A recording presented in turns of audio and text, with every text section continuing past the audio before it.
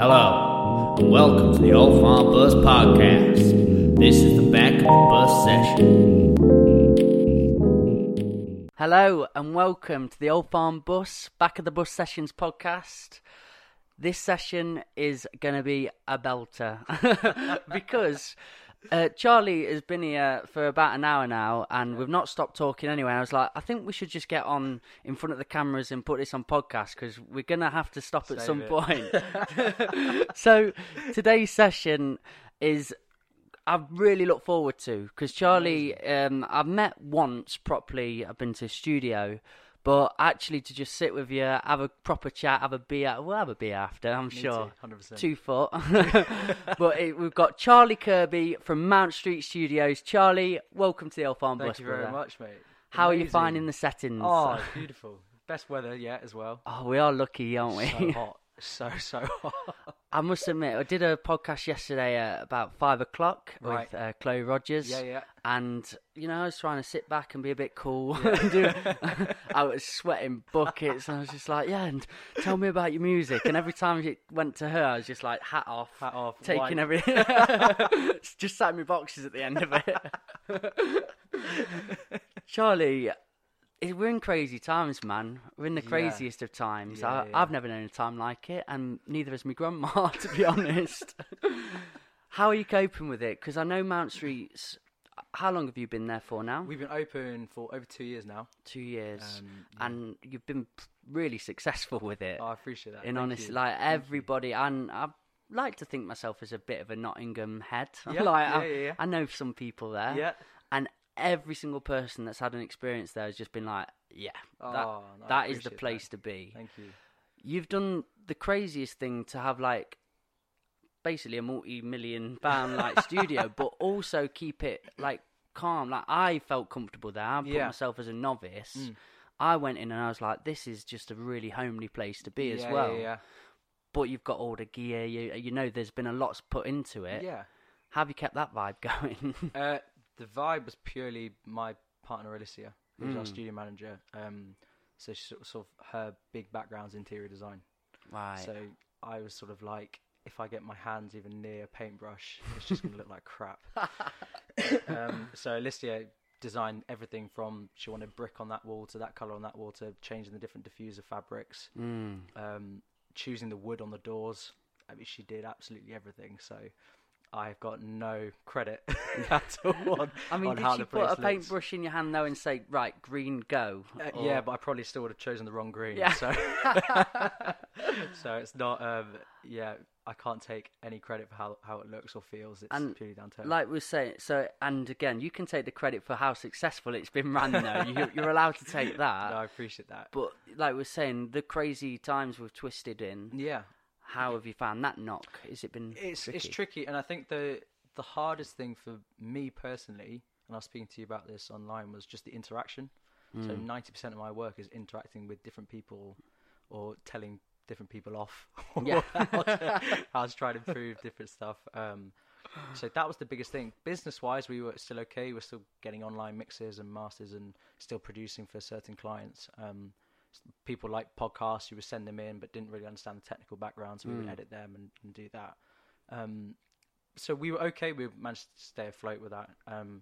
There's a lot of studios out there, really, really expensive studios who have all of their gear on like lease. So they have like a £100,000 console and they might be spending $3,000 a month paying it off. Wow. And if you've got no one in, how do you even do, and that's before your electricity, for your staff, anything. So I'll say at the minute, really interested you brought that up, but there are people in life that, you know, do things wrong, start businesses up and don't put enough energy and time into it. But this is a time in people's life where they've done everything right. They've you know, they've made chances, but you've got to take chances in life.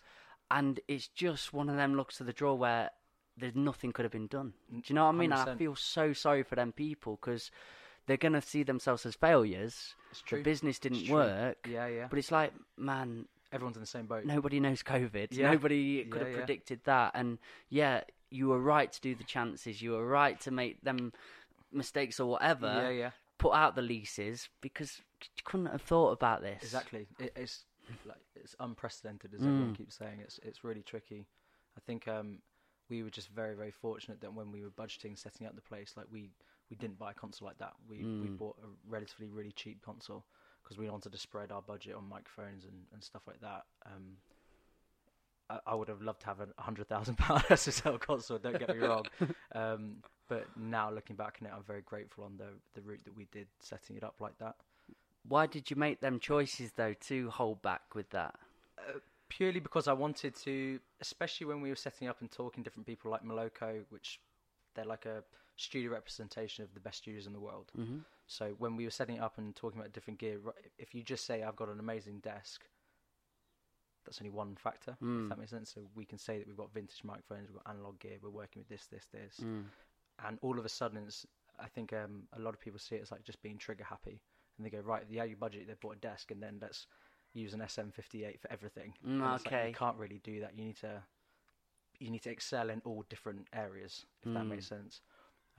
You're not going to get people walking through the door just because you got a desk. You're going to people walk through the door because of the kind of console that you've got, because of the kind of microphones you've got, the converters. There's so many different even like the person you are. Yeah, exactly right. To me, that's the most thing I go into a studio for. Yeah. I just invest in the producer and the person, and I want to work with that persona. I was talking to you before the show, but about the amount of places I've been and the amount of different emotions I've been made to feel in studio spaces, because they're quite daunting places to be, aren't they? They are. Or can be. Yeah, I'm a firm believer that it should sort of be, as an engineer, the studio engineer, you should be 90% a people person, and 10% you just get on with the actual technology side of stuff. And unfortunately, which is, I sort of understand on loads of sectors, but you get a lot of people which are like 50-50, and not enough people realise that you need to be people person throughout first, if that makes sense. And if I was ever putting down a person, I'll never say a name, so I'm not saying any names here, but there's just, I'll say said producer. But I've worked with some where, that I know for a fact that end product could be absolutely brilliant. Because I know they'll know all the technical sides. They'll just be able to go dup, dup, dup, dup, dup. But how I was in the recording booths when they've made me feel a certain way, which was quite nervous, I wasn't good enough. Like, they've obviously worked with a lot better artists before. I'm a bit of a fill-in time for them, or just giving them a bit of pocket money. And it was so apparent that they made me feel that, and I was not giving my best take in the booth because I was panicking. You don't back yourself as much. Yeah, it was completely like, I'm not a good artist. So they were only getting my 50% vocal, to be honest. Of course. And when I came to you on that day, I've done that song with Jerry Collins. I was like, he knows what he's doing. We did the Looked Upon a Shore song. I was really proud of that. I thought, right, we'll book a session to go in and see what I can create. Me, you and Johnny Ollie sat there for a day. And I remember I'd had a bit of a bad day the day before. I can't remember exactly what. Something silly had gone off. I couldn't sync up my podcast, and I thought, I'm a failure. It's all over. I was just feeling quite low. And I came into the studio and I said to you, I don't think I'll write anything today. I remember that, I don't think I'll even perform. I'm just going to sit and we'll try and make a song that I can go home with and have something, a vibe to work on. But the energy you guys gave me that day, and I got to reflect, I got to be just my own person and think about what I wanted to say. I couldn't stop writing. It was like the most writing I'd done in a session ever. Amazing. And we did 2 songs. 2 songs, We did. Yeah. But on it, I've put a massive thank you down to you and Johnny Ollie together, just creating that space. And that's something that feels very special about your studio. You're creating, and it really is what's the word, like an experience. You're creating an experience. It's not just, right, I've been recording my song there, had that done. That's the thing. I think you bang on with the word experience. So as you said, even if you come and you go, I'm a bit down, I remember that really, really clearly. And I was like, well, you never know. We might gel with something really, really well. And then I think it was about an hour in. Got your notepad out. Hang on a minute. Started writing. There's something coming here. And then I let you and Johnny Ollie go mad over in this corner for a bit. I think you were trying to find a chord that you just... It took Johnny about 40 minutes. I was on the piano, he was on the guitar. And it was something as simple as just moving the third finger over to one string. But we got there in the end. it was hilarious for me because I was just caught in my own world of writing, and I was just down, going. I couldn't stop, but I knew there was some bonkers stuff happening here. I just kept hearing like, "Fuck's sake, I can't do it." I was like, "Oh, I don't want to be those guys." Forgetting you recorded my song. But that's how we.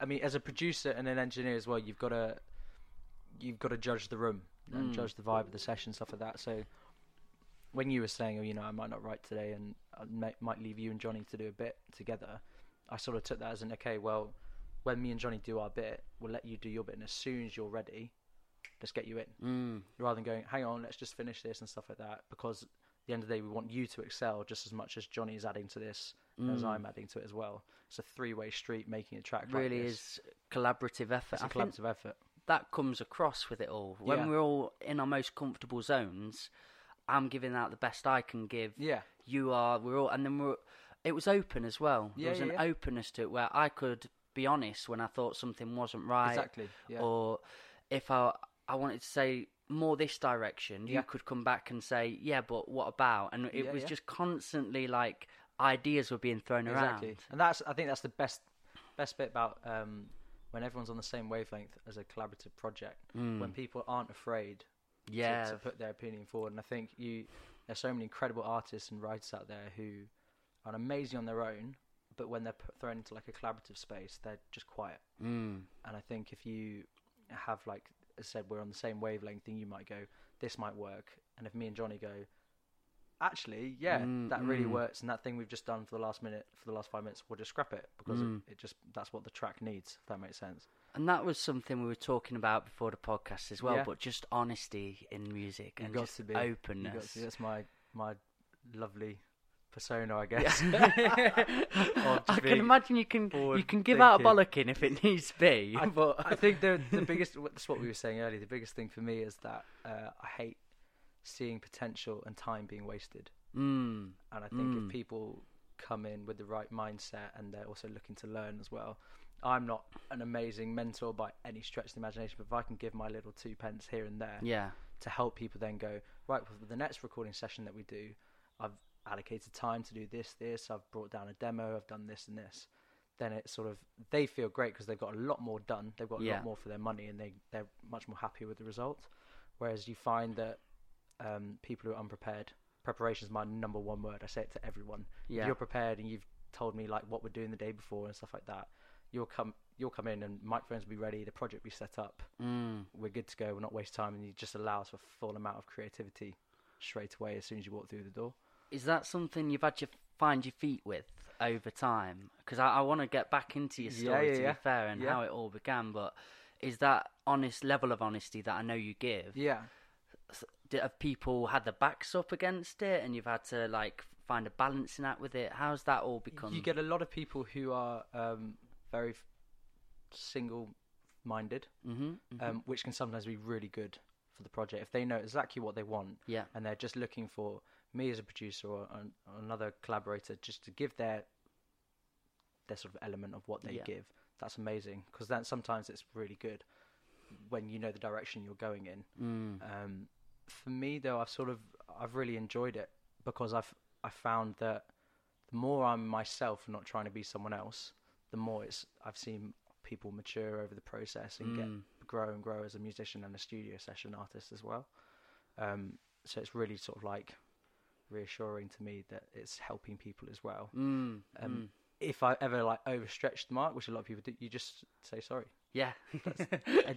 Don't ruin it. So easily sorted out. It's so easy, rather than people storm me off and go, "Oh, he was a dickhead." And put a bad review. Unanimous. It's just like people work differently, and I think that's what we were saying about earlier. If you don't challenge things, sometimes the best thing doesn't come out. So I can really relate in film. Like when I first started off, I was just doing it for myself. I knew what I wanted, and then as soon as you turn that into working with clients, you've obviously got to fit their vision. Exactly. Yeah. Sometimes, as I was saying at the start, I started up a company called From Scratch Production. And it was often working with people that I had no idea, like when I started, and I wanted to help them people, but they didn't have a vision at the start. So I've got to sort of collaborate this vision with them, and then they were quite aloof with how they were with it, because Okay. then, say I did something they didn't like, and they were like, no, that doesn't work, they couldn't replace it with what they wanted. Can't come up with a suggestion. No, and that's so important working with artists, and I suppose a lot of the time you are working with quite established artists now, Yeah. who have that direction and vision. But for me at the start, I was working with people that didn't, so Yeah. having that authoritative side of myself that I've never really had, as you can probably Yeah. tell, I'm like, yeah, we'll do whatever, like, whatever, we'll go with it. I had to start taking myself seriously as I'm giving a service. Yeah. And then I 100%. had to go, okay, right, not that, what about this, and be direct with it, and Yeah. create a vision for people. I think that's you bang on. The number one thing is if you don't agree with something, come up with something. There's nothing worse than if you're like, especially if someone's like comes to a session, they're not even in the band, for example, and they go, don't really like that, yeah. and then the bassist or whoever will go, okay, well, have you got any ideas? And they go, well, no, but I just don't like it. It's just not constructive, is it? It's Stabs just, through me what you just said, though, because I know it too well. it happens a lot though, and I think like I now actually enforce something in the studio where if you're not necessarily contributing to the session, you don't really need to be there, because the studio, as much as it is like a place of fun, it's a place of work. That's what I love about you, man. Honestly, You're there to work, to come down and to get a product out. That you're not really there. And Johnny Ollie will know this from his early days with me. You're not there just to take 5,000 photos for the Instagram. Yeah. You heard Johnny. You know what we're saying. But, Which was very much me at the start as well. I was like, this place is magical. Look, get a selfie with me with a mic. but it's good, and that's, I think it's you find that as soon as the people who are relevant to the project are the only people there, the creativity goes nuts, and you just get so much done. So that's sort of what I try and do now, anyway, with my personal stuff, anyway. And let's jump then back a bit then. Yeah. Because you've been in Nottingham for 2 years then with the studio. 2 years of the studio, and then I moved here in 2016. 2016. So with my missus, yeah. Because a Londoner through and through. So born South London. Born South London. Yeah, South London. I like we're starting from your life in the middle of the podcast. Yeah. Like, so it makes sense. I mean, Makes sense. You got to. I think I heard a quote the other day, and it's like a good story has a start, a middle, and an end, Yeah. but it doesn't always have to be in that order. Exactly And I'm right. like, that's Exactly perfect. right. Not every song starts with an intro. Some songs start with a chorus. So That's things what- like one that. thing I enjoyed when I started, because I've got a lot of naivety in music, to be honest. Yeah. I got into it really late on, like 21, 22. Okay. Never picked up a guitar, never knew a chord, never picked up a poem, anything. Yeah. And then I just dived in and met all these crazy, wacky people. Yeah. Went on raves and like, Yeah. I do poetry. But that was it. I didn't know song structure, choruses, where Yeah. they go or Yeah, yeah. anything. So it's coming. I've got Logic now and stuff, and Yeah. people send me beats, but I don't put the choruses in the right places. I just speak when I want. Yeah. And it's been again a blessing and a curse. course. It's Yeah, worked yeah. bits and it's not, because sometimes it really does help to know on off beat and Yeah, definitely. know when to come in. You can, Yeah, yeah. Do you know what I mean? I was just getting on that topic. It's been naivety has been really a powerful thing for me, because people have always said, "Oh, you don't know much about," or "You're quite naive on this," but then I'll hurtle myself into things where most people will be like, "Nah, I won't bother with that." Yeah. They know much more than me, Exactly. and I'm like, "I'll just meet anybody." Like, go for it. But if you know that if that works for you, Yeah. like when we first did that track, Choke You on Air, and some of the words aren't on the beat, Yeah. and that's what makes the track, Yeah. because everything else is to the beat. Yes. Do you see what I mean, though? And you Yeah. need things to give variance in different, especially in music. To the point, like when you were saying, yeah, a song doesn't always start. It doesn't have an intro, and that Exactly. was the point of Yeah. my point in general. Was that I've managed to sort of find a way with it, and Yeah. having songs that have so many different variables. Yeah. That's what makes a good album for me, or makes 100%. a good artist. Yeah. Always not just sticking to a recipe. I couldn't agree with you more. Well, thank God for that. So sorry, man. Hijacked your story then. a No. bit. But yeah, South London. So in South London, then when I was about 13, I went to school out near Reading. Wicked. And then after that, I took a gap year. So Yeah.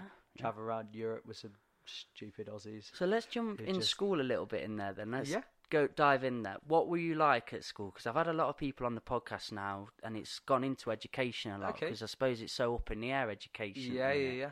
Was it an enjoyable experience for you, school?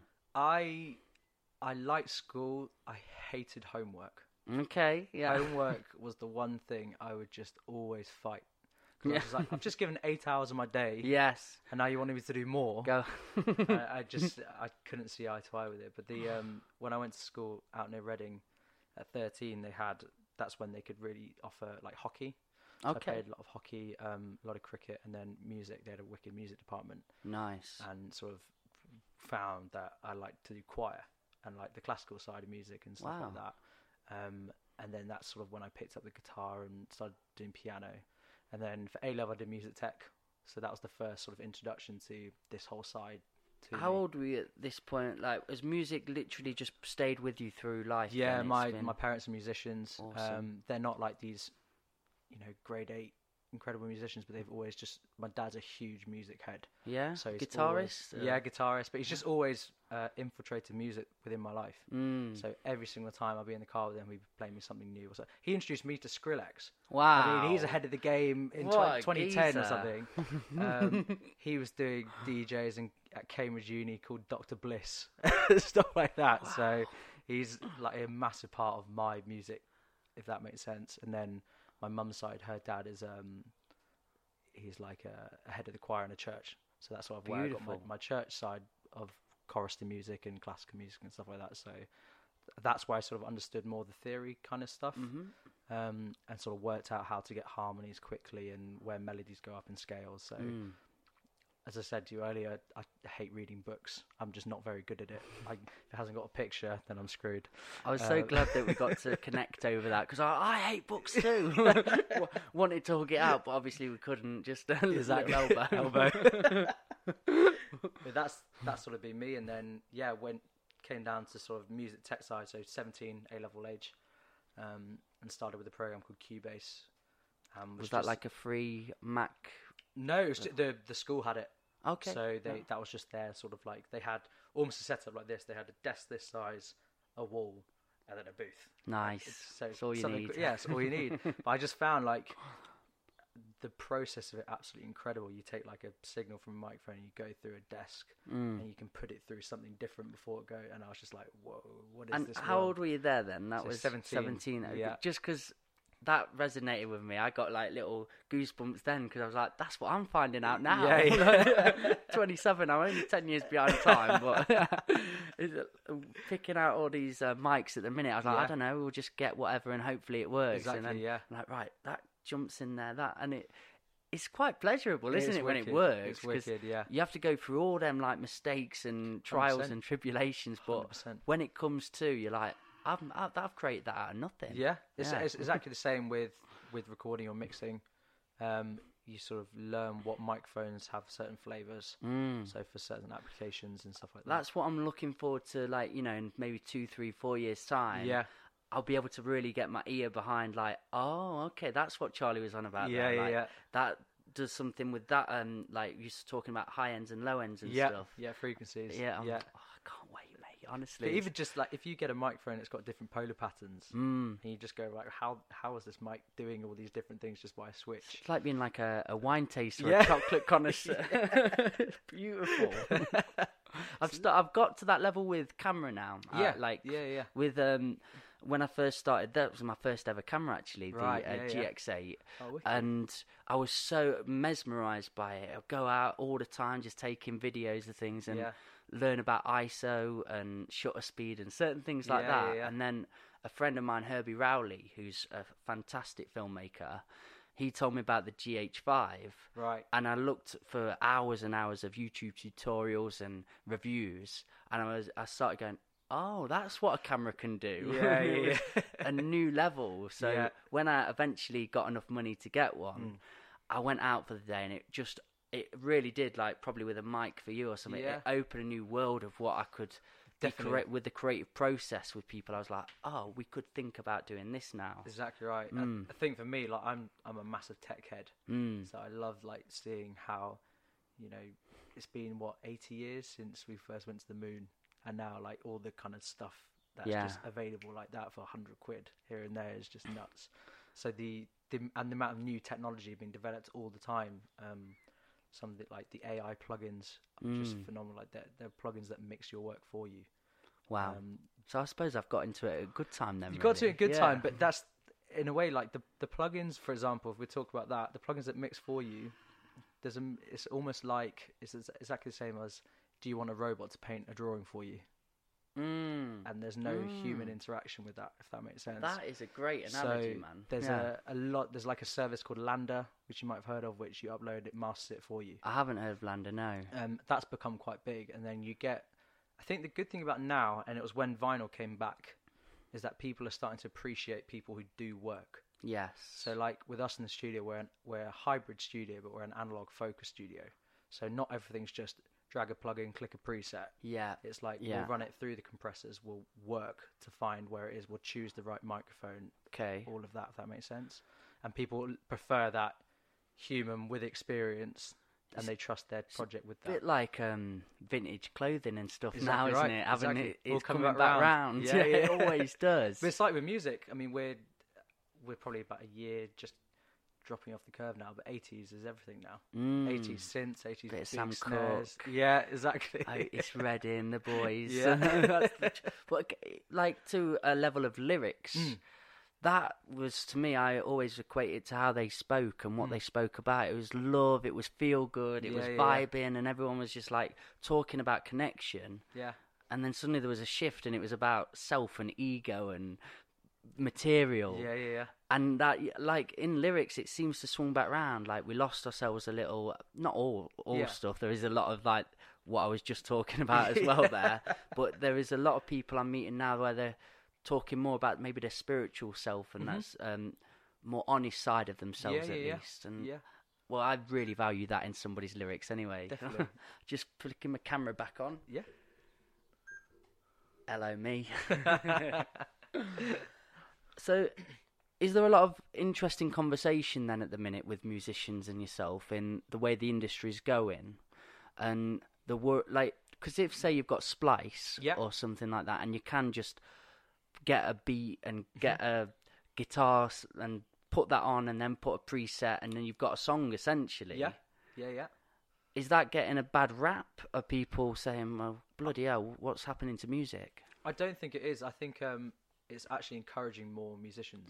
Okay, I love that look at it, because they've got more access bro, to different stuff. And the biggest thing with me personally is the people that I tutor, for example.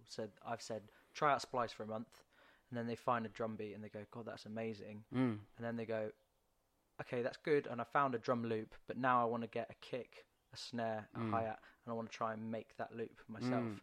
It's teaching, it's education. It's not just going, done, and it's finished. So I sort of look at it from that point of view. It's like what we did with your track. Yeah. So we were sort of listening out for loops and stuff like that, and trying to see what worked, and then we reined it back. And like, all we need is a hi-hat, a kick, and a rim shot. Bang, bang, bang, nice and simple. That's really interesting. That's something I've been doing myself at the minute. I like finding on Reddit and places like that little samples. They give you big packs of like drum sounds, but then you can create your own. What's it called? Where you can do that sampler, or a drum machine, or and you can just like type it in afterwards. Actually, could we use my MIDI keyboard together a little bit? Like, bless. I've just had it today. I'm so excited. I saw the photos. Just giving it a little cheeky lick.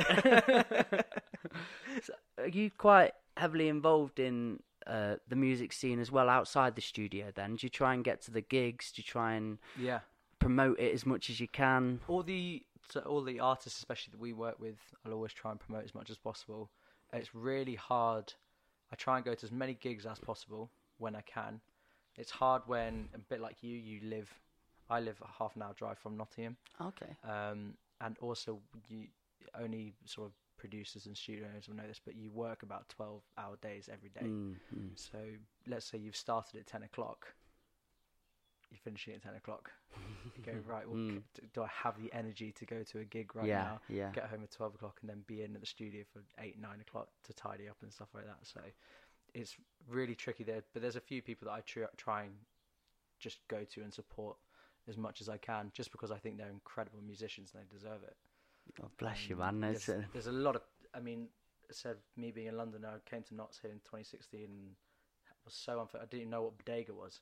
Like, I was like, what is this place? What's my missus brought me to? And These now hillbillies. and now the scene is just like ready to explode. It's that the whole Nottingham, Derby, the East Midlands is just massive at the moment. All genres. We'll dive back into the linear story where I keep hijacking you every moment. You say something interesting at every second. And I'm like, what about that? And you went to school. I went to school. Yeah. You're in the choir. Yeah. And then you knew music was for you. Was that where you were like, right, I'm going to find a way where music's my passion and it's going to be my career? Yeah, I think I always got by with academics, but it was never something I really enjoyed. Even though you didn't like reading? Yeah, I didn't like reading. Smashing it, man. Right? I mean, academics is just one of those things. You just got to get your GCSEs done. It's like my 2 Ts now. Just get it done. Yes. And then it's finished. And then you can do a degree in what you want to do and stuff like that. It was like at school. If somebody spoke to me on that level, though, I think I would have respected it a lot more. So yeah. For me, I would always ask why, and I was always told off for asking why. My curiosity sort of killed me a bit in school. And if like maths, and when we were doing algebra, if they just said, if you do this and you get these grades, it will open up these doors. That's exactly what I was told. And then you'll get to a level where you can pick things you want to do. Exactly. But because and I say, why are we doing this? I'm never going to use this. And they wouldn't say, they'd say, do it. And then I'd play up and talk to my mate, and then they'd shout again, like, you just need to do it. And I'm like, right, that's nothing to me. I don't just do things because I'm told to do it. I need some form of reason. Explanation, yeah. So I need genuinely just saying something like that, like it will open doors, would be enough for me. Definitely. I think for me, I was really fortunate that I had a few teachers who, there were a few subjects that they were like, you've actually got something here. And as you were saying just now, like it's reassuring when someone does say that to you, because then it also makes you start to think, you go, right, well, just because I'm bad at that doesn't mean I'm bad at everything, and I've got some form of roots that I can go down, if that makes sense. Other than your family, mum and dad, like have you had quite a few mentors in your life then throughout? I think music teachers definitely. I had my first music tech teacher was just, and it might be where I get he was a like really broad Scottish accent, didn't take any crap. Oh mate. And I think that might have been where I get it from as well, because he's so musical anyway, that accent. But it's just helpful when we were saying this earlier, like people who are just scared, and it's like, don't be scared. Music is a creative art. Go and express. Make your mistakes. If they are classed as mistakes, they're probably like artistic mistakes. Exactly. But go out there. If you think you look a Wally, you don't. You're just giving it a go. Yeah. So that's sort of what he was saying to you. Oh, that's wow. And even when, like, we were first starting music tech, and it's like, when you mix, for example, it's like you must put your EQ first, then a compressor. And I put a compressor first, and he was like, is he going to tell me off? Shit, have I screwed this up? And straight away I was like, does it work? It's like, well, yeah, it sounds good. He was like, well, there you go then. Done. Like, why are you reading the books? Why are you just following everyone else? And I was like, it was like, if you want to put flange on a kick drum, you put flange on a kick drum. You do whatever you want. So it was nice like that.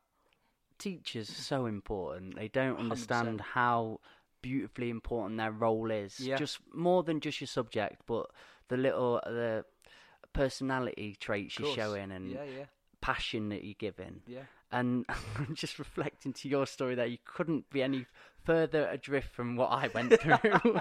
You could, the polar opposite. I think I can name him, to be honest, because he's definitely gone now. Like, not saying he's died, but he's out of teaching. Yeah. Mr. Pierce, like, if you're you listening, need to see this one day. I know that was a moment for him to like just show off a little bit, which sometimes works. If I watch somebody show their passion and they're really good at it, I'm like, oh, that drummer was sick. I want to be that good one day. I could be there. Yeah. But he was like, he got his guitar out sometimes, played it around, put it down, and it was just a real drab session. Then he'd go into the technical side. I just wanted to play first of all. Yeah. We couldn't touch the keyboards for ages, and I just want. the point? I'm somebody that's just got to be.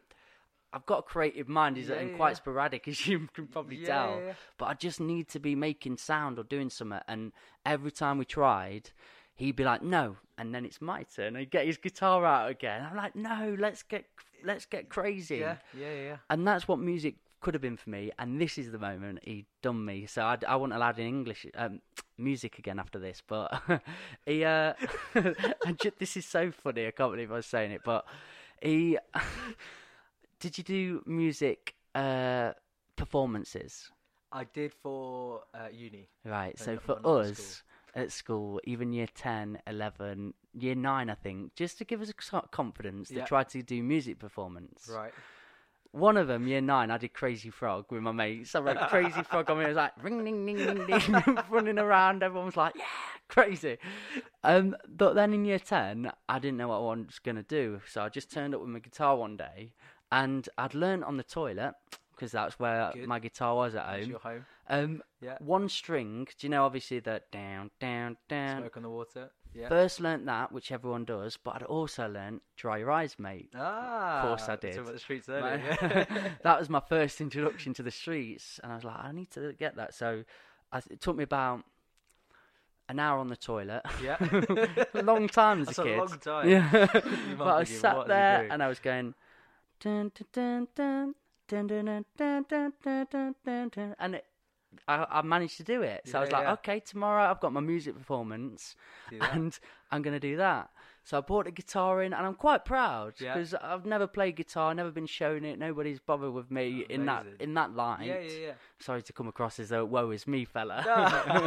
But then I sat down, I was so excited.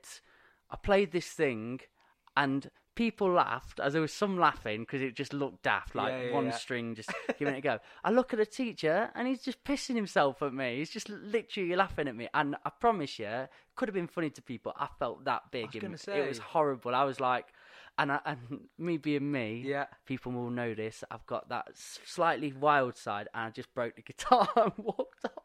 That was a Glastonbury moment. And I wasn't allowed in music after that. So it's like, okay, I see. I shouldn't have got so rock star about it, but so passionate. Yeah, that was music to me. So wow, yeah, hearing the polars of what a mentor can be. Definitely, yeah. I think if people just they analyze people, it's like we were saying earlier. If you're a people person, you can see what someone's strengths and weaknesses are. Then it helps people, especially when you're young and you're growing up. It can help people a lot on their journey. In a sense. And then, did you have a studio in London as well? Then did you? Nope. So after school, then I went on a gap year. That's it. We get to the gap year around, times, which I can't really talk about too much. I mean, it was. There must be bits we can converse on there though, because we both did the gap year times. Yeah, but... I love it. It was great, and I was able to sort of be like a gappy at my old school. So my school in London, my primary school. Mm-hmm. So I was able to help out with the sports and the music department and stuff like that, whilst also doing the odd bit of travelling around Europe and stuff like that. Wow. So okay. It was really nice to be able to enjoy myself for a year, but also know what I wanted to do. Yeah, you had it in the back of your mind. A lot of people take gap years to find what they want to do and find themselves. Yeah. So that was the best year for me because I knew exactly what I was going to do. I knew that I had a place at that university. And that was it. Were you in a mist of people that didn't know what they wanted to do then? Did you feel quite alien to that? What, the people I was with? Just around you, because being in that position where you're having a year out and you're just like, I know what I'm doing. Yeah. That must have been strange, man, because, it was weird, but it's also like the odd free time anyone gets now and then, I could enhance it. So if I knew what I wanted to do, I'd spend another hour on Logic. Wicked. So then when I was going to uni, for example, and they started off first like, well, what kind of microphone is this? And that basic stuff, which is fair enough, because not a lot of people do music tech at A level. And I knew it. Yeah. Because I'd put the hours in and I had time to research it and do this and that. So that's when I had and again, it goes back to mentors at university. I had one lecturer. Yeah. Who I just clicked with, and he taught me so much about different production and this and this. And as soon as I met him and started talking, I knew I wanted to open a studio and be a producer. That was like, that's the rest of my life. Do you know any of them now. traits that he had that you really just adhered to? That you were like, that are the parts that I like about you, why you're a mentor? Again, respect. Yeah. So he was just like, he was very, very confident in what he was doing and how he did it. He wasn't just like, oh, well, you can do this and then maybe you can do this. He was like, here's a really, really cool way to get this kind of effect. And he would show me this, or this is a really cool way to organise your project and do this and this. And I really respect confidence like that. Yeah. And he wasn't, like, we had a guest lecturer come in, and the whole, really massive name, huge name. And the whole lecture for 2 hours was just him name dropping who he'd worked with. Oh, And I walked out after 40 minutes because I was just like, I'm not paying university fees just to listen to someone name drop. Yeah. I'm here to learn and take in new information and see like what kind of experiences you've done.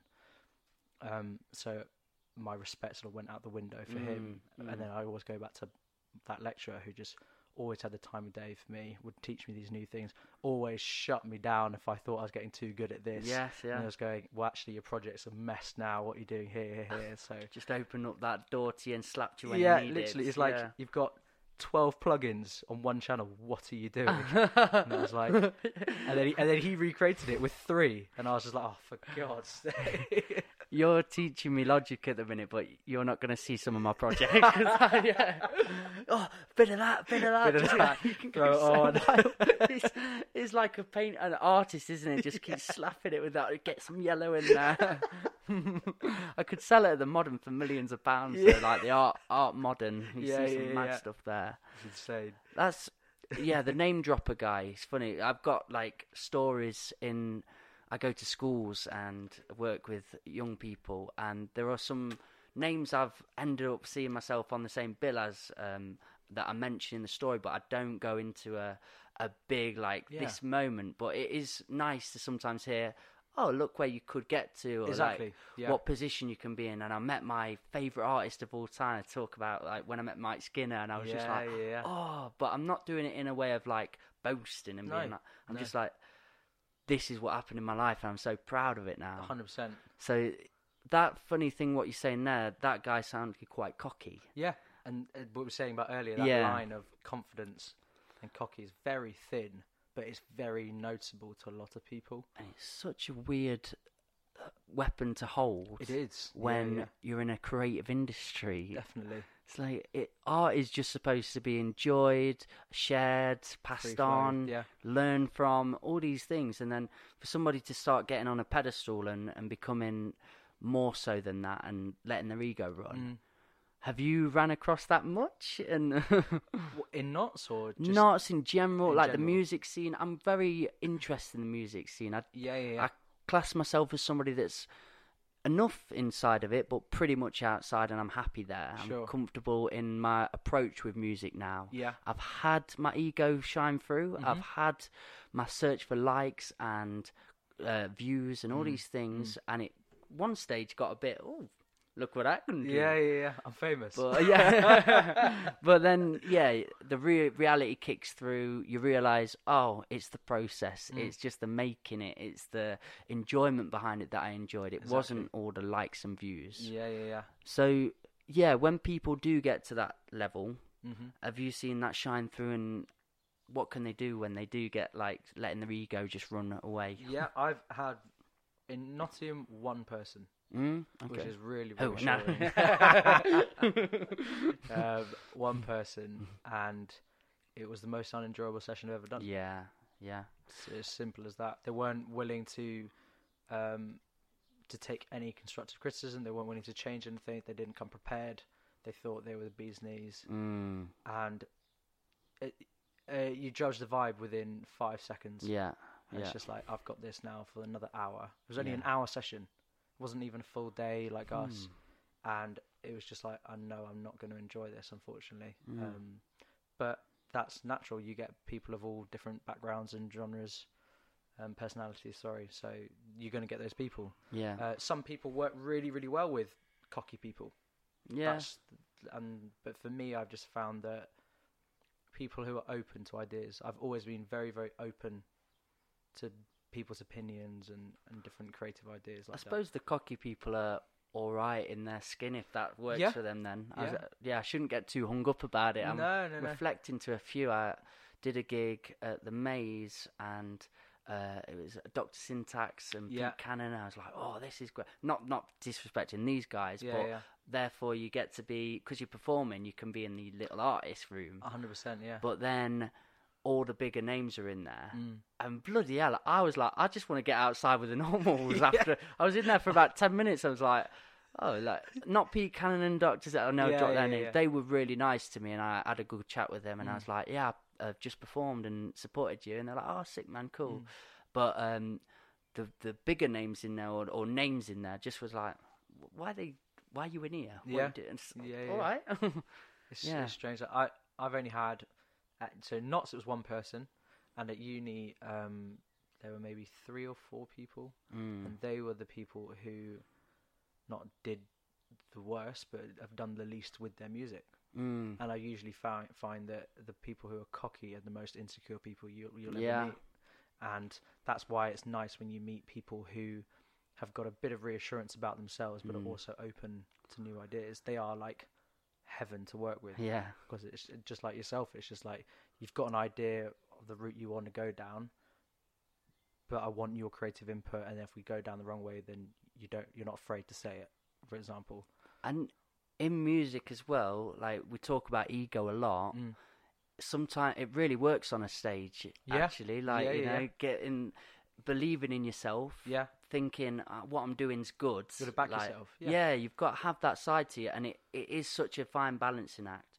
And to them people that have let themselves run away with it a bit, I've had really deep, honest conversations with some people that I thought of that, and they are quite unhappy in honesty. Them certain people have opened up to me and said, yeah, like I've got a lot of pressure on myself, but I feel I've got to keep it up withhold it. Or it's just a front.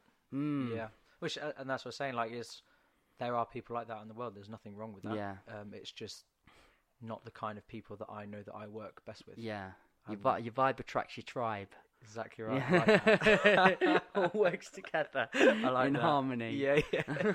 I will write that down one day. Get it tattooed. Every day there's been an affirmation, or somebody said something. I'm like, right, we need a little booklet in here one day. So you're in London. You've had your year out. You've chilled. I know what you've been doing. Yeah. I know. Just say Prague. Doing your oh God's sake! I was MAGA myself. Right, okay, yeah.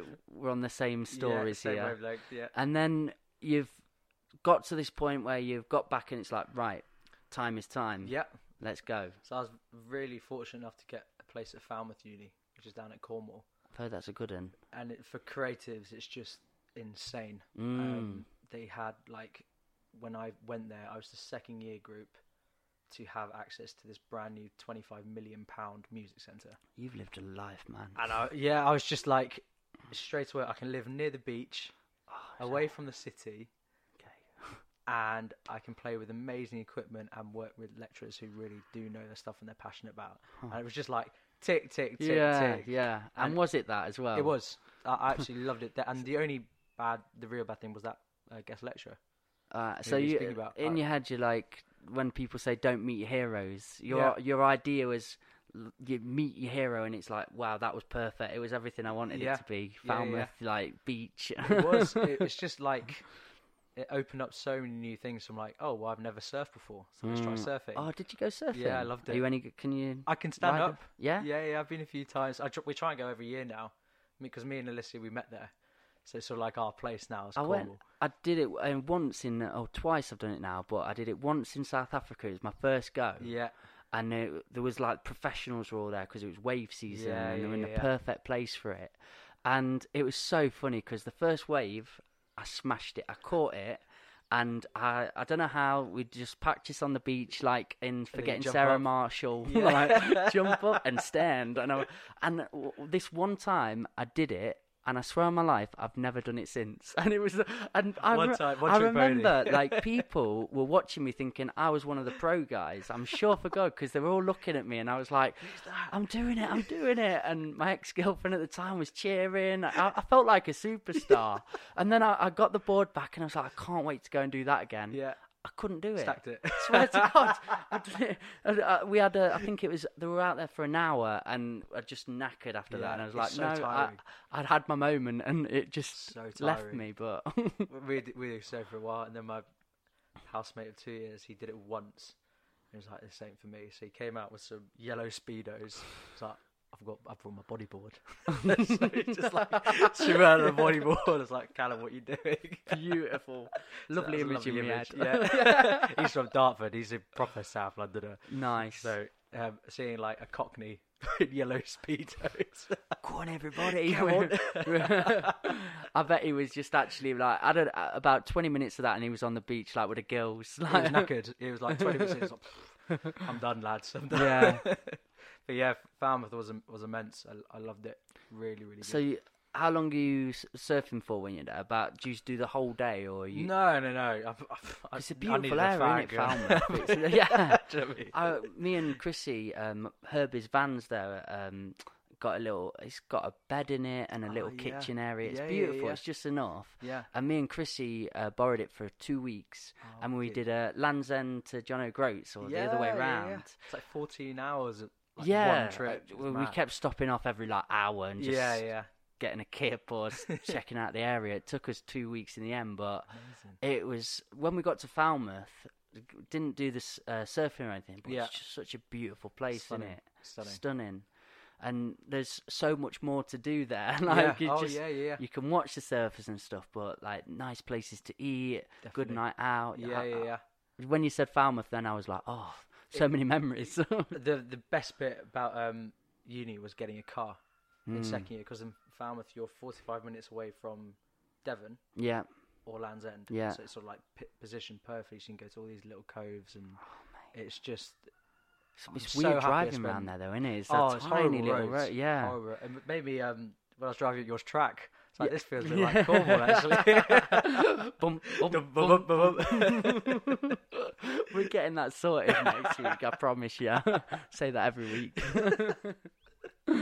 Beautiful. So Falmouth was a dream come true. Yeah, fantastic. And then, how old are you at this point?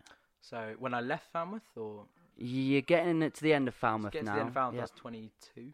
And then you've got another path set up, if you know where you're going next? So at the end of uni, I've been with Alicia for about 2.5 years. Beautiful. And I was like, so we're going back to London? She was like, nah. Seriously? I'm not doing London. She hates cities. She's not... she gets like stressed with lots of different new places, and I'm the same. Like she gets lost and can't find a car in a car park. So I was just like, do you feel the same towards London then, or no? I love London. Yeah. But I find that I've almost done it in a way of living in London. So I'm really fortunate my parents still live there, and I can go down for a week. It's amazing to go down for a weekend. Yeah, that's enough for me. But yeah, that's it. It's almost like a mini holiday now that I don't want to get back into that. And I'll just dive in a little bit. I've had a lot of musicians on here as well, this podcast, and we've been chatting, and we're just talking about gigs and experiences they've had. Yeah. London is one that gets a very bad rap. It does. In this bus, or friends, or lots of people I've spoken to, I've had a bad gig in London. Right, okay. You know, a lot of the time, like, it's, for me, people label something, and it's like, no, you've just had a bad experience. Like, you can't go, London's got a rubbish scene or anything. It's like, you've had a bad gig in so-and-so. But it is something that does keep coming back round a little bit. What are most of the reasons people aren't enjoying it? People are sitting and just waiting for their go, or it's a bit too saturated, like they're not being listened to. Because it is, as an artist, especially spoken word artist, there's so much behind the scenes of creating a piece of writing, creating a piece of art, that it's very opening, isn't it? You go up on a stage and it's like, here I am now, here's my moment. And then when you just get a room talking over you, nobody's interacting, nobody's listening, you finish, nobody bothers clapping or even commenting in any way, I can imagine as an artist how that can be very demoralising. Isn't that everywhere? It's more come back thought through like a London gig they've had. Yeah. That's we just spoke about. Seeing this is only going from experience of who I've course. spoken to. Yeah. But yeah, I just wondered what your experience had been there, and if you have just experienced it everywhere, and they're just There's a lot of places in London that label themselves as a venue and they're not. okay. And that's what I would say about that. I think a lot of people go, I'm playing here tonight, but Yeah. actually it's known as a bar. Yeah, Whereas you go to places, I can't even think, like Coco, for example. and Yeah. it's like, it is a venue, or Yeah. Dingwall's a venue. It's still a bar, but that's when you're on, very you interesting play, what you said.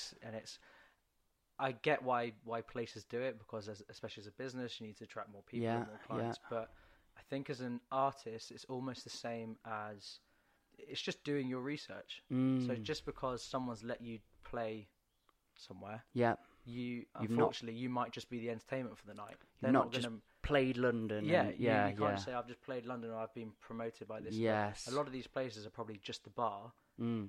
and unfortunately they just need music for the night, A- and then you and- can say, "Oh, I'm playing here." Respectfully for the people that are there, Mm. they might have just gone for a drink with their mate that they've not seen for 10 years. Exactly. They want to sit down and a chill, and Exactly right. happens to be some music on. Exactly. You can't expect a standing ovation. That's the thing. So I Interesting, man. I completely get like the sort of frowned view on London.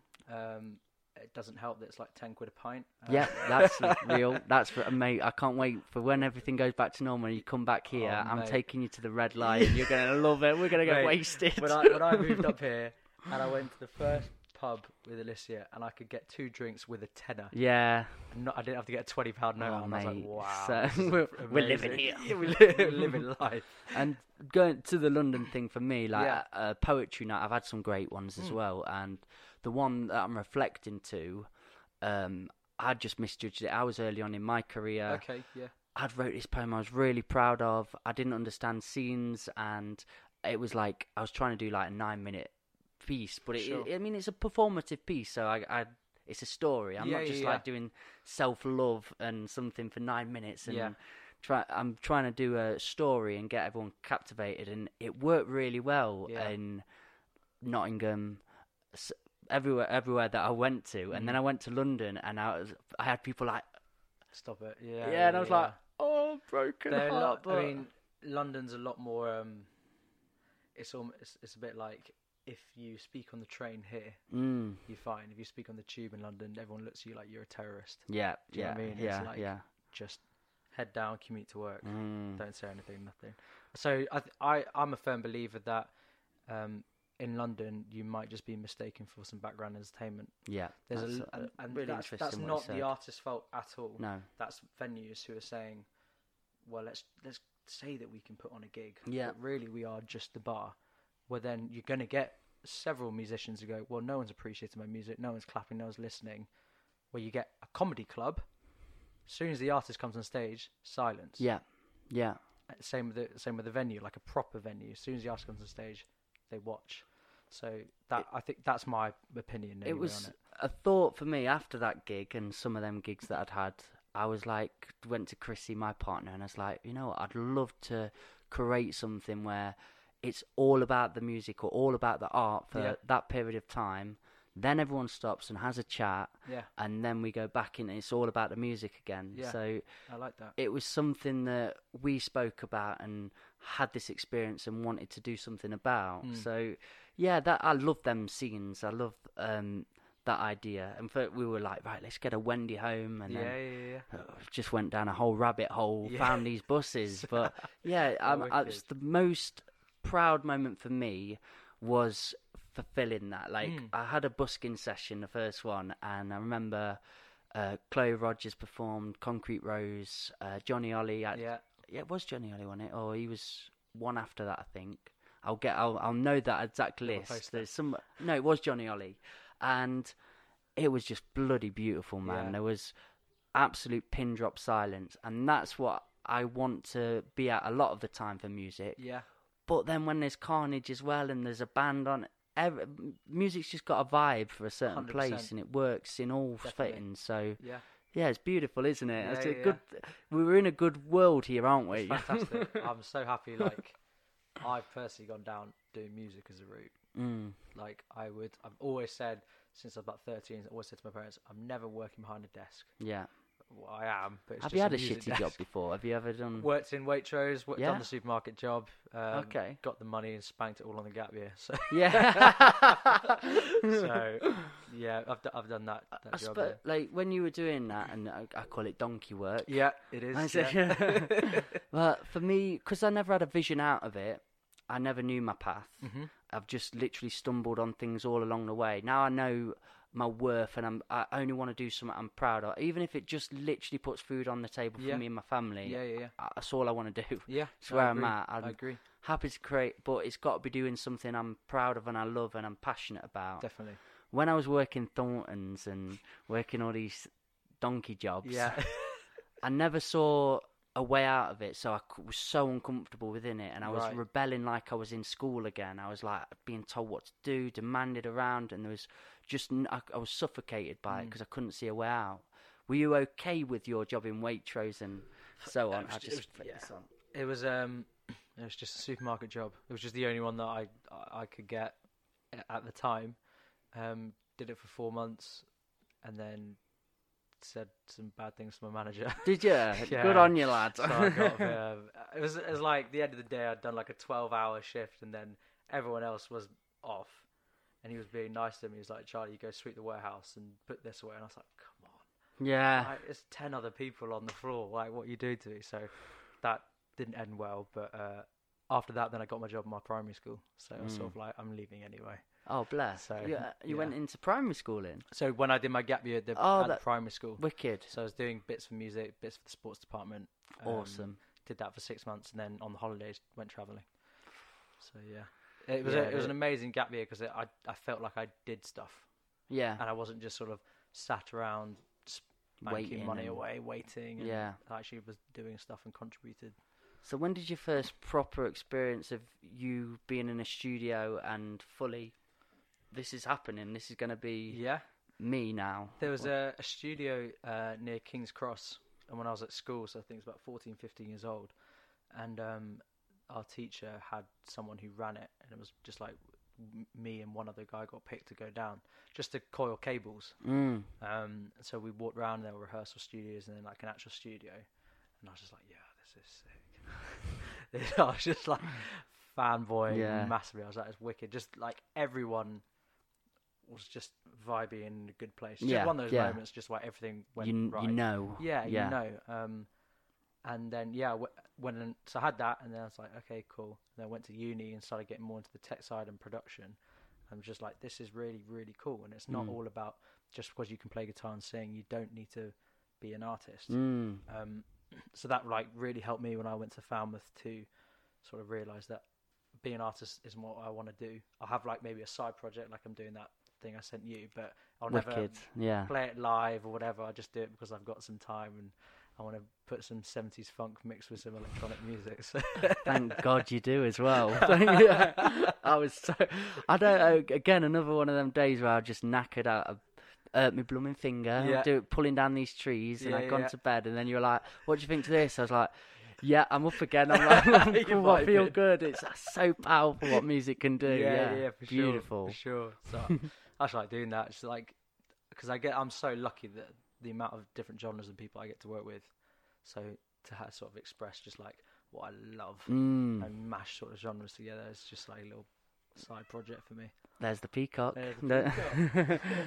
That's one thing a lot of producers say now, though. Like, I can't believe I went to university, and it nearly ruined music for me a little bit. Okay. Or I've got so deep into producing, when they just listen to a track now, they have to dissect it and they have to go into the core 100%. Of it. And are you still a music lover and you can just enjoy something without having to go all dissecting? Or no, not at all.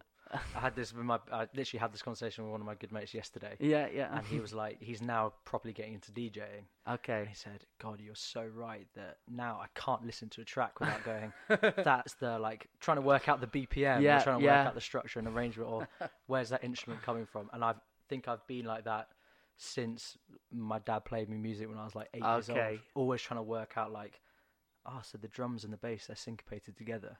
And it's just like getting a bit technical. So is that good then when an artist, say, comes in what we were talking about a bit before about naivety? Yeah. They do stuff that you're not technically supposed to do. I love it. And it can just go, here's another thing we can play with. Okay. I absolutely love that.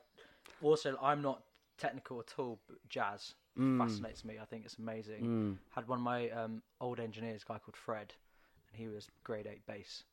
And it was so funny because we would have a client in and Fred would be like, I can play bass. And it was like a 4-chord song, really basic. He couldn't do it. Just literally take off to take, could not do simple stuff. And I was like, Fred, what are you doing? And then he put on like a jazz piece when we were tidying up. He was going, oh my God, like, yeah. Oh my God, like, this is how some people's minds work. And I find that fascinating. That was incredible. I can relate it to film now as well. I was getting into animation recently. I've been brought up on South Park, to be honest. Yeah. I was telling this anecdote the other day. Me and my dad really connected over South Park one time. I was like 12 years old. Yeah. I was sat in my room and I'm laughing my bollocks off. I'm just laughing, can't stop. And my dad comes in and he's like, what's going on? And he's like, I'll sit down and watch this weird little animation with you. And it was the South Park film. And it's shut your fucking face and the fucker, and just farting and doing all these crazy things. And my dad just turns and he's a real cool geezer. Yeah. But he's just laughing his ass off as well. And they were like, this is great. So after always loved animation. Yeah. Recently I've been watching it again. And now I'm looking at things like, I wonder how they've done that. And I wonder, like, okay, the background, that stays still. How do they make the mouths, like, do the words? Yeah. I can't literally enjoy an episode at the minute because I'm constantly watching, like, I want to recreate it. As you've seen with the song we've done together, me and Chrissy have spent a day doing a very basic stop motion, but amazing. Really happy with the turnout of it. Oh, wicked. So I'm looking forward to that song back, and it's gonna look great. Yeah, definitely. But now I think I'm ready to start venturing into the world of proper stop motion. Yeah, and wicked. It's just an art form I couldn't comprehend. Pixar or something or Disney, and you're just watching it like, what? Like, who did that? Who thought that was? And it's just genius, but. Yeah, watching, again, tutorials, getting on YouTube and starting from the beginning. It fascinates me like no other. But, yeah, now I can't enjoy Disney, so bollocks. It's weird. It's like I can't remember the last time I listened to a song the whole way through. Really? I always have to pause it and then rewind it a bit and go, what synth is that? That's fascinating. I'm glad you've said that. I've always been like that. Yeah, and I don't really see it as a flaw, to be honest. I quite enjoy it because then I'm just teaching myself more, and I love, as we were saying earlier, I just love taking in new information. And is my worry now though, like with the steps that I'm on and getting into Logic, like, this is interesting. Oh God, we'll have fallout with the streets now. I'll listen back to it. I don't know how technical he is, Mike Skinner, but I'll listen to, bloody hell, he's put splice and he's done one thing. God's sake. So, are you ready for the steps back after COVID? Are you sort of like, you've got all the formulas in motion and you know what you're doing? Yeah, so we opened this week. Yep. Already had clients in every day. Brill. Which is amazing. That is amazing, man. You've got a successful thing going on. Well, it's just, we knew that we had to be very sensible. So we've drawn up like a proper COVID-19 policy. We clean after every single person who comes in we've got this special isopropanol something, Wicked. Which is the only thing you can use to wipe down microphones, otherwise it damages them. So when you're a studio like us and you've got different people coming in every single day, it's not just me behind the desk. I have engineers. Yeah, you've got to think about safety first. As we were saying before, this is unprecedented times, so you just got to adapt. So we're fortunate that we've actually got quite a big studio as well, so we can maintain the space, so we can still do live sessions, we can still record with a lot of ease. Mm. Think about where a sofa is, where the other chairs are, even that. Picturing it you in my can mind yeah, now. you can still have 2 meters apart from everyone. So we're back and ready to go. And when I came in the week before to sort of set everything else, I took a lot of stuff home to carry on mixing and stuff like that. It was just like I'm back. Yeah. So good to be back. So it's been really sort of reassuring that as soon as we've opened, people are now going, right, well, when can I book in and this and this. So yeah, I think this is what's made you so successful, and the thing I enjoy most about you as a person. You've just found that balance of, I am a business, I am a serious person in my essence. I want everything to be the right steps. Yeah.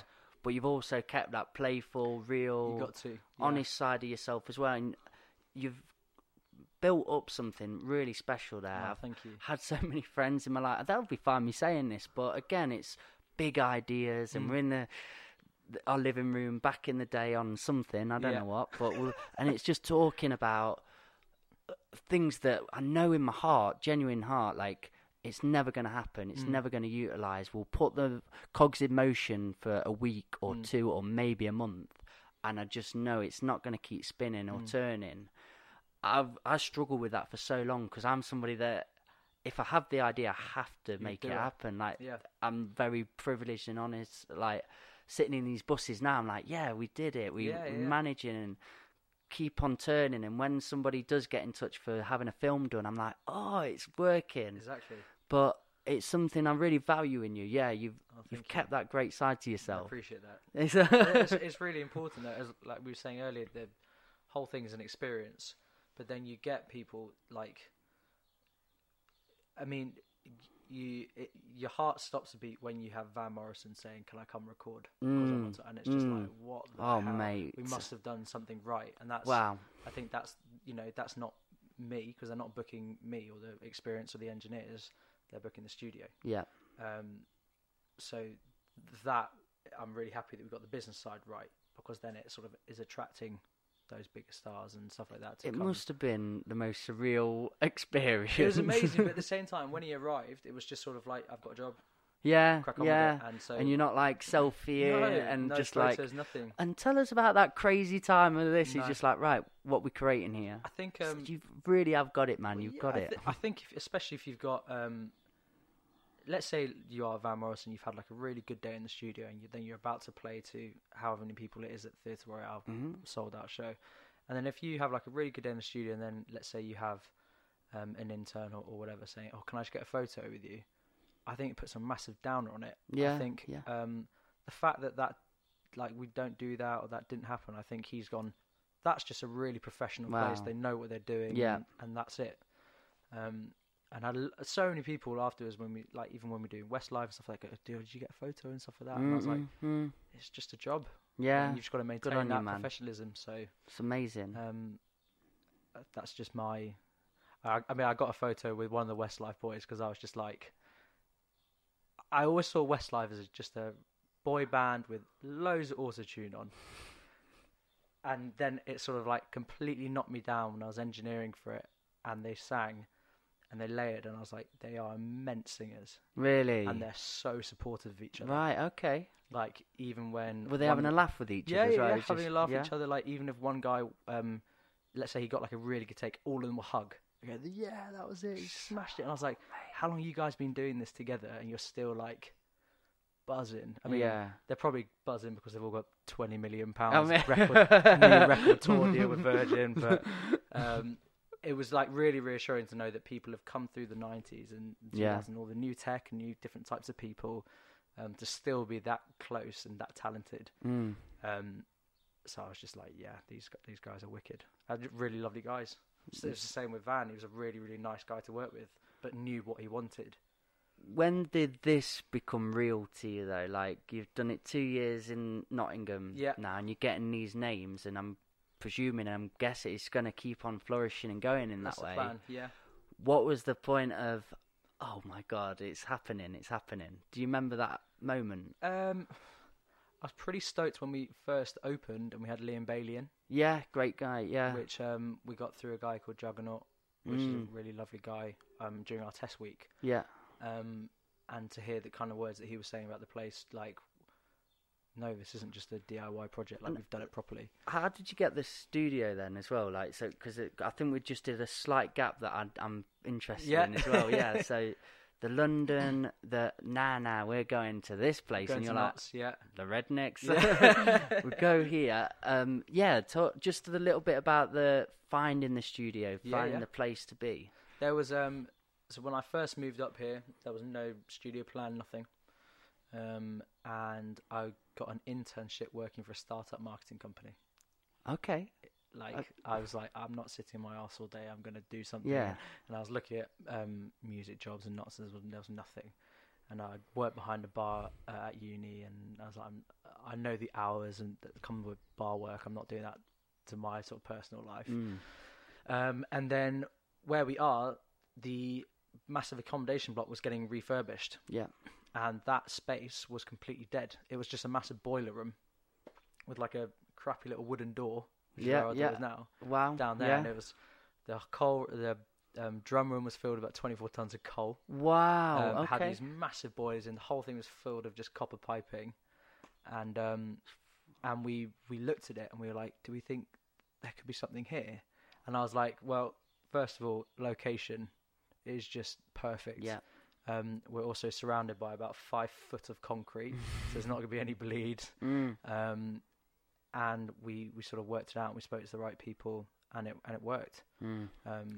So yeah, it's your first thing came off. That never happens. No, man. I'm extremely lucky. That never happens. But you can only pull off something like that when you've got a really solid team around you to do it. So that jazz guy, with jazz bassist Fred, so he actually started with me. Wicked. Who I met at uni, and we got talking about it, and he said, "Oh, actually, I live in the next village from Alicia." And I was like, "That's a small world." He did a master's in music at York, so he's like a proper sound technician, knows his stuff. So he actually was with me for about a year, helped me set it up, helped me build it, and now he's in London. So without him, has he gone and got a studio in London as well? No, he's working selling microphones for a company. But his missus was in London, so long distance. Yeah. Everyone knows long distance is crap. God, so it's tricky business. It was like, just go. It's not worth you getting stressed of, she's in London, when can we see each other and stuff like that. If you've been, especially if you're in a relationship for a long time, you want to be together. And then that's when Tom came along. So I've got different engineers, but Tom's the one who does quite a lot of the stuff. A guy called Tom Smith, who's head of tech at Confetti. Yep, I know Tom. Yeah, and he's done the MIM sessions. He's done the sound for that and stuff like that. So really, really good engineer, really professional in what he does, and knows his stuff. So it's all about. I could have never have done this without the team. Around me. The same like with Alicia, making it look good. Big strong bass. Yeah, you've got to. I think if you're just one person, there's only so much you can do. Especially trying to be like me when I just love being creative, and it's like, oh, actually, you've got to think about the finances, you've got to think about the business, you've got to think about. And really, it's like, people really don't value underestimate that. it. I mean, for the busking sessions we've had and some successful nights now, and had festivals here, things like that. And but I've been on stage, and then, an artist will always go, I've just got to take this opportunity to say thank you to Mikey or Rhythmical Mike. But I literally have to peg it up and stop and go, hang on a minute. And like, for instance, like Chrissy, my partner, is such an important factor of the whole mechanism behind this and setting it up. And sometimes, you have to have somebody that's going to be the face for a bit and be like, of course you do. Here we are, we're at the Old Farm Bus. It was funny, on the first busking session, we'd had it all booked out, and I knew there was all my friends coming. There's going to be about 40 people on this bus. I was like shaking, panicking, sweating. Everybody got here, and then I was like, oh my God, I've not got anybody to introduce everybody or anything like that. I was like, what we're going to do? I was like, grab the mic. I'll be host, okay? I felt like Basil Fawlty. I was running around, or Manuel, like, okay, welcome everyone in. Right, I'm going to get up there now. And yeah, it was one of them moments. We had a beautiful night, and people, again, very congratulative and saying, well done with what you've done. But you have to take that moment to just go, hang on, you've got to. The team, and reflecting back to that. I think the sort of the best establishments in any sector are all done by a team. Yeah. And I think that's all common knowledge, really. So far you can go on your own, isn't there? Yeah, exactly. And there's there's only so many hours in one day for one person. Yes, yeah, I love that you've said that, because again, I'm glad that I'm trying to do the film and it's the brilliant. music, and you're just learning all the time. But again, if somebody can just mix it perfectly, or somebody can master something right, or you've got your band and you're working on your material, get people involved. Exactly. You don't have to just DIY Do it all everything. yourself. Exactly. It's good to collaborate. Yeah, it's okay for to get masters in at that craft. Yeah, definitely. Definitely. That's why we're firm believers that we shouldn't do everything. So if I've produced something, or if I mixed, like for your track, I won't master it. I'll get one of our team to master it, because then my ears will be biased to that. So it's important to sort of try and get that collaborative feel on it as well, if that makes sense. So at your studio, you've got sessions where people can come and have stuff recorded and get the tracks down. You also do these sessions where you get people filmed. What was like the lorry session? What was that? Yeah, so a lot of people, George Gadd especially did one. Yeah, that was awesome. I've seen them all, I think. But I mean, that's the good thing. Like yourselves, and there's so many good videographers around the place as well. So it's very, very hard to sort of just go, there's one guy who does that, because there's so many really good, and they're all different styles. So we make it really, really easy. We go, bring your own videographer, and we'll make it sound and look good. Awesome. The videographer will obviously say, right, well, actually, can we make that work like that? Again, it's just sort of critical, work with me here, compromise. But at the same time, we need it to be ultimately sound the best it can be, kind of thing. So it works really nice at that. We've done a lot of live sessions and music videos that we love doing. So it's just so much fun to do. Just you and the band with the videographer, or yeah. So we can do that, or we do as just normal recordings, a multi-track where people will come in and record across the day and make like a little montage. Sure. Do you think you could ever have like a really, really exclusive, tiny little gig in there? Do you know? We have. Have you? Okay. Yeah, so we did our first ever Mount Street sessions. Yeah. Which was, I can't even remember how long ago it was now, but we had Laurie, Sunflower Thieves, Johnny Ollie, and my friend called Oliver Rudge down from London, and we fit 35 people, 40 people in the live room. Oh, okay. I mean, I've seen that. I didn't know the live room was that big. Yeah, wow. And everyone just sat down. Amazing. That's such a nice atmosphere. We taped it off, and the amount of people, all the artists come to me went, I haven't really been that nervous in a while, because the audience are literally there. Yeah. And we're trying to do more. So intimate, isn't it? Yeah. You just sat there, and Joey Collins was describing it, and he felt in between his sets and songs, he had to say something. He had to open up a little bit, and it changed him as an artist, he said. It sort of made him reflect, because it went so well there, like to describe his songs a little bit and think about things. So playing them beautifully, just silent gigs where everyone's in, is really, I think, really humbling and important for an artist. Definitely. And then do your crazies, and that's important. You know, you can mix it and intertwine that. I think it's what we were talking about earlier with London. Like, we are not a bar. Like, we don't have an alcohol license, nothing like that. You bring your own drink, you sit down, and when the artist plays, everyone just listens and takes it in. Yes. So we've done that, and then we also did one other session for the Harley J Trust, which is a charity that we're affiliated with. And we had people like Gideon involved, and Bria Buxton and stuff like that. So that was incredible. So yeah, we can comfortably fit 30, 35 people in you're there. Spinning plates, brother. You're all over the shot. Yeah, this is the clown show. Is it predominantly music then? I know you've got ideas of podcasts as well for yourself in the future. Yeah, so we're setting up Mount Street Sounds. So there's a guy called Tom Watts, who you might know from Tom and Claire from Capital FM. Yes, okay. So I'm good mates with Tom. Awesome. I can't stop saying it now. You're such an awesome person to meet. I'm just like in my head, like, wow, this is great. Just trying to keep everyone just engaged with what everyone's doing, really. So Tom's really, really fascinated on the music scene, and he's interviewed some cool people like Fickle Friends and stuff like that over the past. So we're going to try and just speak to local people, but also people that are coming through. Is it going to be music based? Be music based, yeah. But there's also a few people like who are doing really interesting stuff. So, people who've set up their own businesses, their own cafes, stuff like that. Be cool to talk to them about it. Yeah. is that going to be quite soon after COVID? We're trying to, yeah. I think I obviously think we've got that's the going to be so important now. Yeah, we've got the policy in place. As you were saying, like everything now is just content. Like people just want content now. So when we can sort it out, Tom obviously does the radio every single day. For small and local businesses to have a platform to say their piece and share something, Exactly. I think there's so many at the minute that don't even know they've gone under. They might go back, and like I was saying to Martin the other day, people aren't going to just sprint out and start trying to pay and spend and do these things. So we've got to be delicate in these times now and be a community and give them the opportunities to speak and try. Definitely. Yeah, and I think I like what you're doing. Well, I think with especially with podcasts like you do as well, there's only so much that people like to read. Yeah, but I think you can judge a lot from a person just by listening to them and watching them as well. So yes, we're going to try that. It's mainly Tom's project because he's always wanted to do it, and I just love recording. So it's so glad that he's just picked it up and ran with it. Yeah, I think he did. It might have been journalism at Trent Uni. So he's come through, then did a bit of Fly FM, I think, potentially, I don't know. And then he's been working at Capital for the last however many years on drive time. So he's smashing it. He's doing well. That is genuinely smashing it. He told me on Christmas Eve or day, he did a set on Capital National. Okay. In Leicester Square. And I was just like, what? Full on. How'd you do that?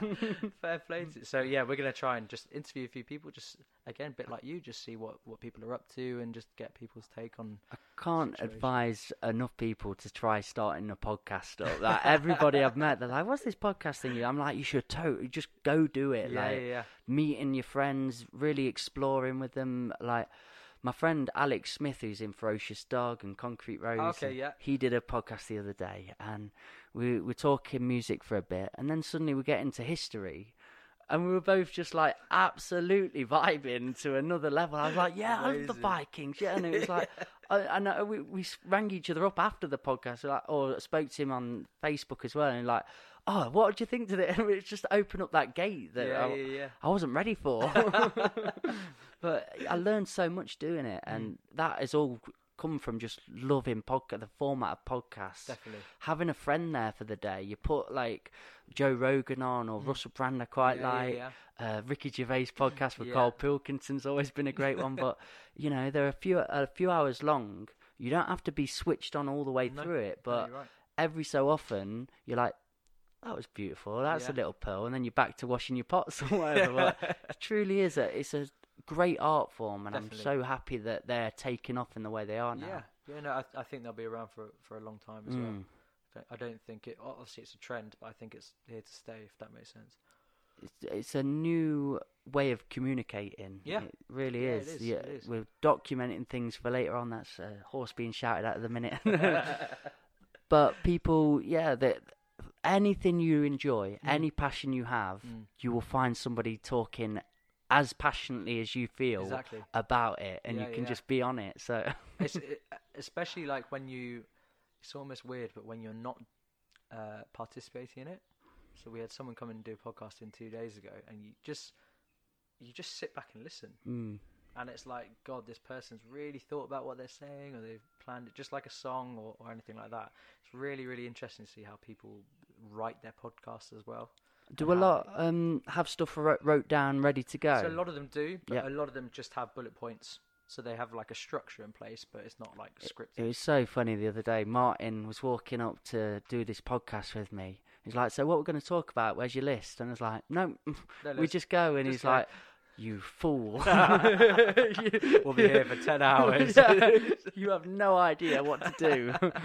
I'm really excited about that one coming out, and it did. Yeah. Like, people are quite surprised. A lot of the time they're like, I didn't want to stop talking. I just wanted it to go on forever. And it is, when you get caught up in it, it's a moment, isn't it? It is, yeah, definitely. It's not natural to sit and go, we are doing an hour now together. We're going to really get on each other's level. And there's an art form to it. I agree. Completely agree. Talking. Who'd have thought it? Who'd have thought communication, eh? Beautiful, man. So we've got this track coming out together. Yeah, with Johnny. You've got lots of projects on the go with so many artists around Nottingham, all over the country, I'm guessing, at the minute. Yeah. Do you have any time for yourself? For music or just myself? Just in general? yourself, yeah. Like I've for the last 18 months, I didn't. I put every single blood, sweat, and tear and time into the studio. Alicia must have thought to kill me. Like, I was just never seeing her, nothing. And then I suddenly realised that when you work so hard to get something to the place that you want it to be, you need to enjoy the things that also come with that.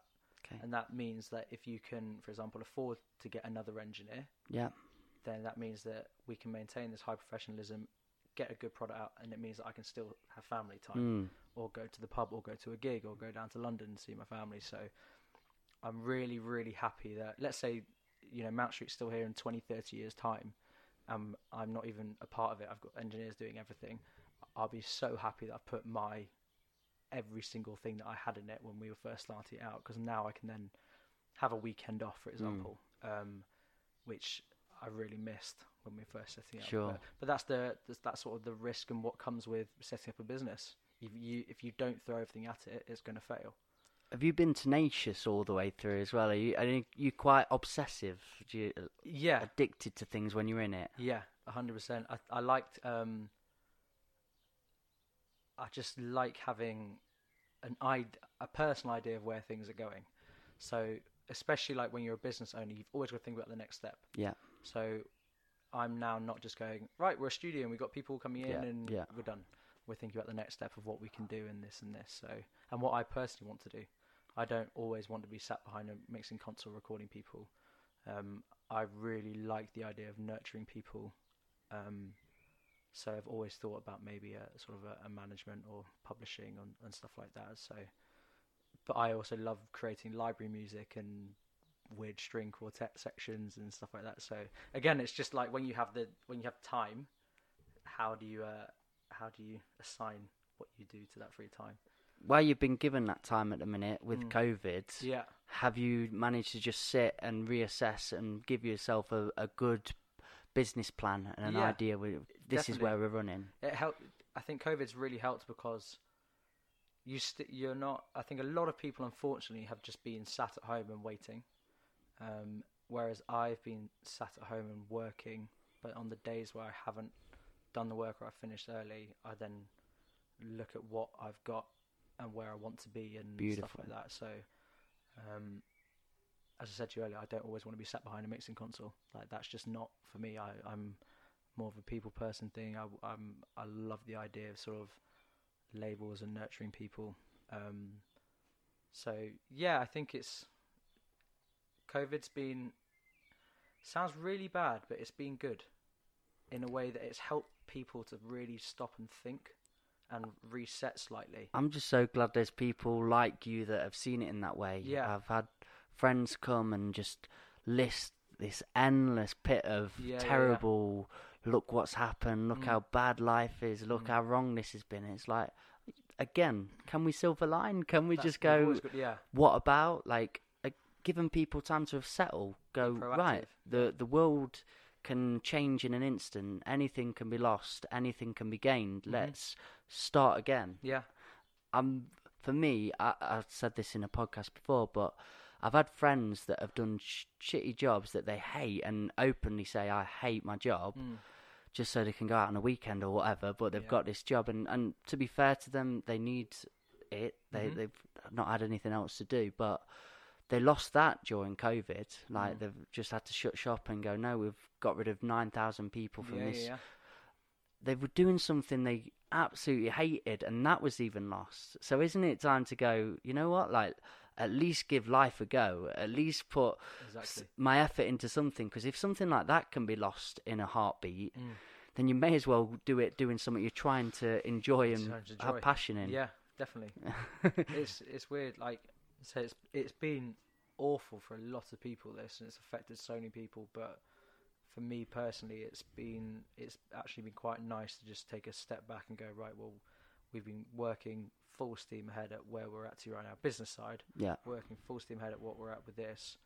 what can then we do, or what are we maybe spending money on that we don't need to be spending money on, and you start just thinking about different things like that. So, mate, trying to get your electricity bill down, for example. I think you're brilliant. I've been taking this all in and just enjoying the experience and taking the podcast, but there's so many little things. I'm going to go to Christian and be like, right, we're in on this. We've got to be working harder, thinking about the next and the next. It's fabulous to meet somebody that has that vision, has that belief in themselves. Are you 26, aren't you? 26, yeah. 20, with the same age. Yeah. I'm just turned 27, Yeah.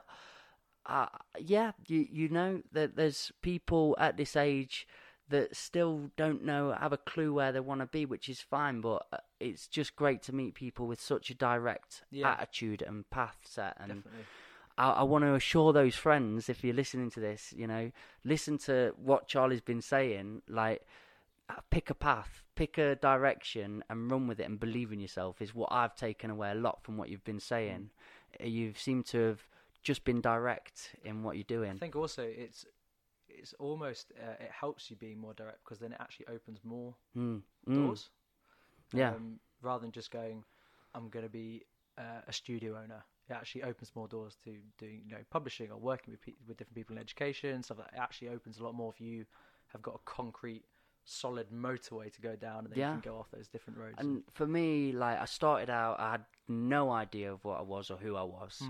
And then my story all transcend. I know I've told you before, but come from losing a friend, and that drove me into poetry. So for a long time, then I was a poet, and I just labelled myself, I'm a poet, and I ran on, and I was like, I'm going to be a poet. I can't wait until the moment I told my mum. Like, what do you mean you're going to do poetry? Who's a poet? You don't know any poets making no money.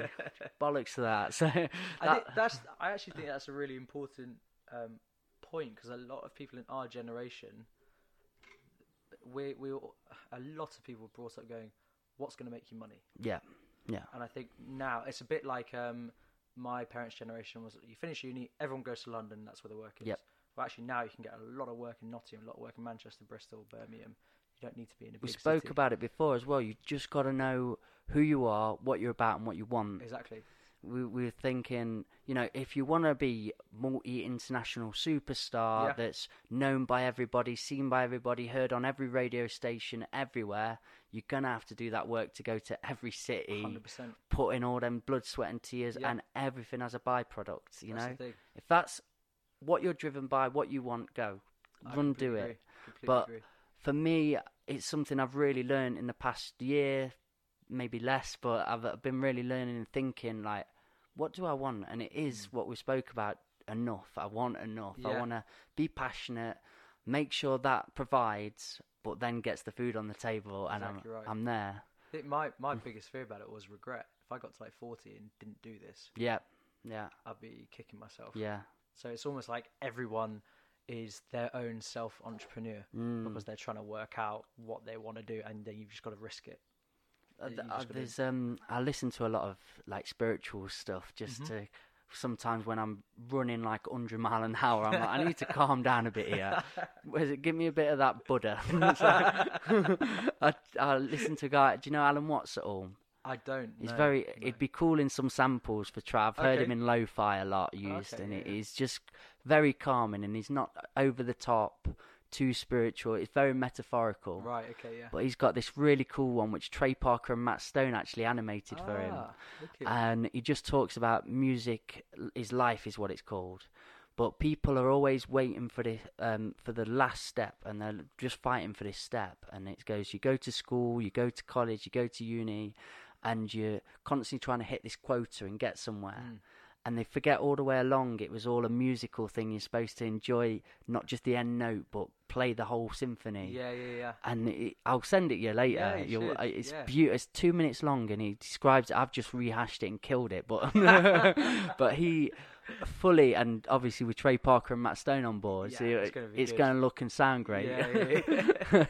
And for everything you just described, then he puts into 2 minutes. So come on, sharpen up, man. Yeah, I know. I'm slacking here. What am I doing?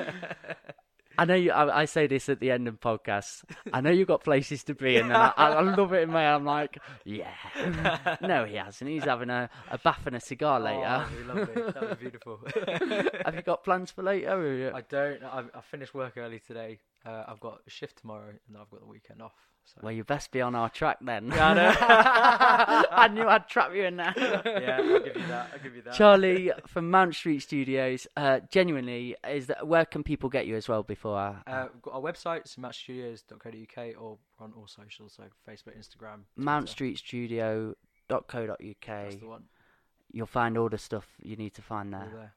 Guys, how much fun was that? I told you, I said at the start, this is what was going to happen. It happened. Thank you for being a part of this. Again, it's all new. I'm learning on the go. As I was saying to Charlie earlier, this ain't syncing up. What am I going to do? it's a learner. But if you want to be a part of the show at all, please get in touch. I want as many ideas, as many offers as we can possibly get, because I just want to meet people and learn myself. So thank you for being a part of this. The Old Farm Bus, Back of the Bus Sessions. Peace out.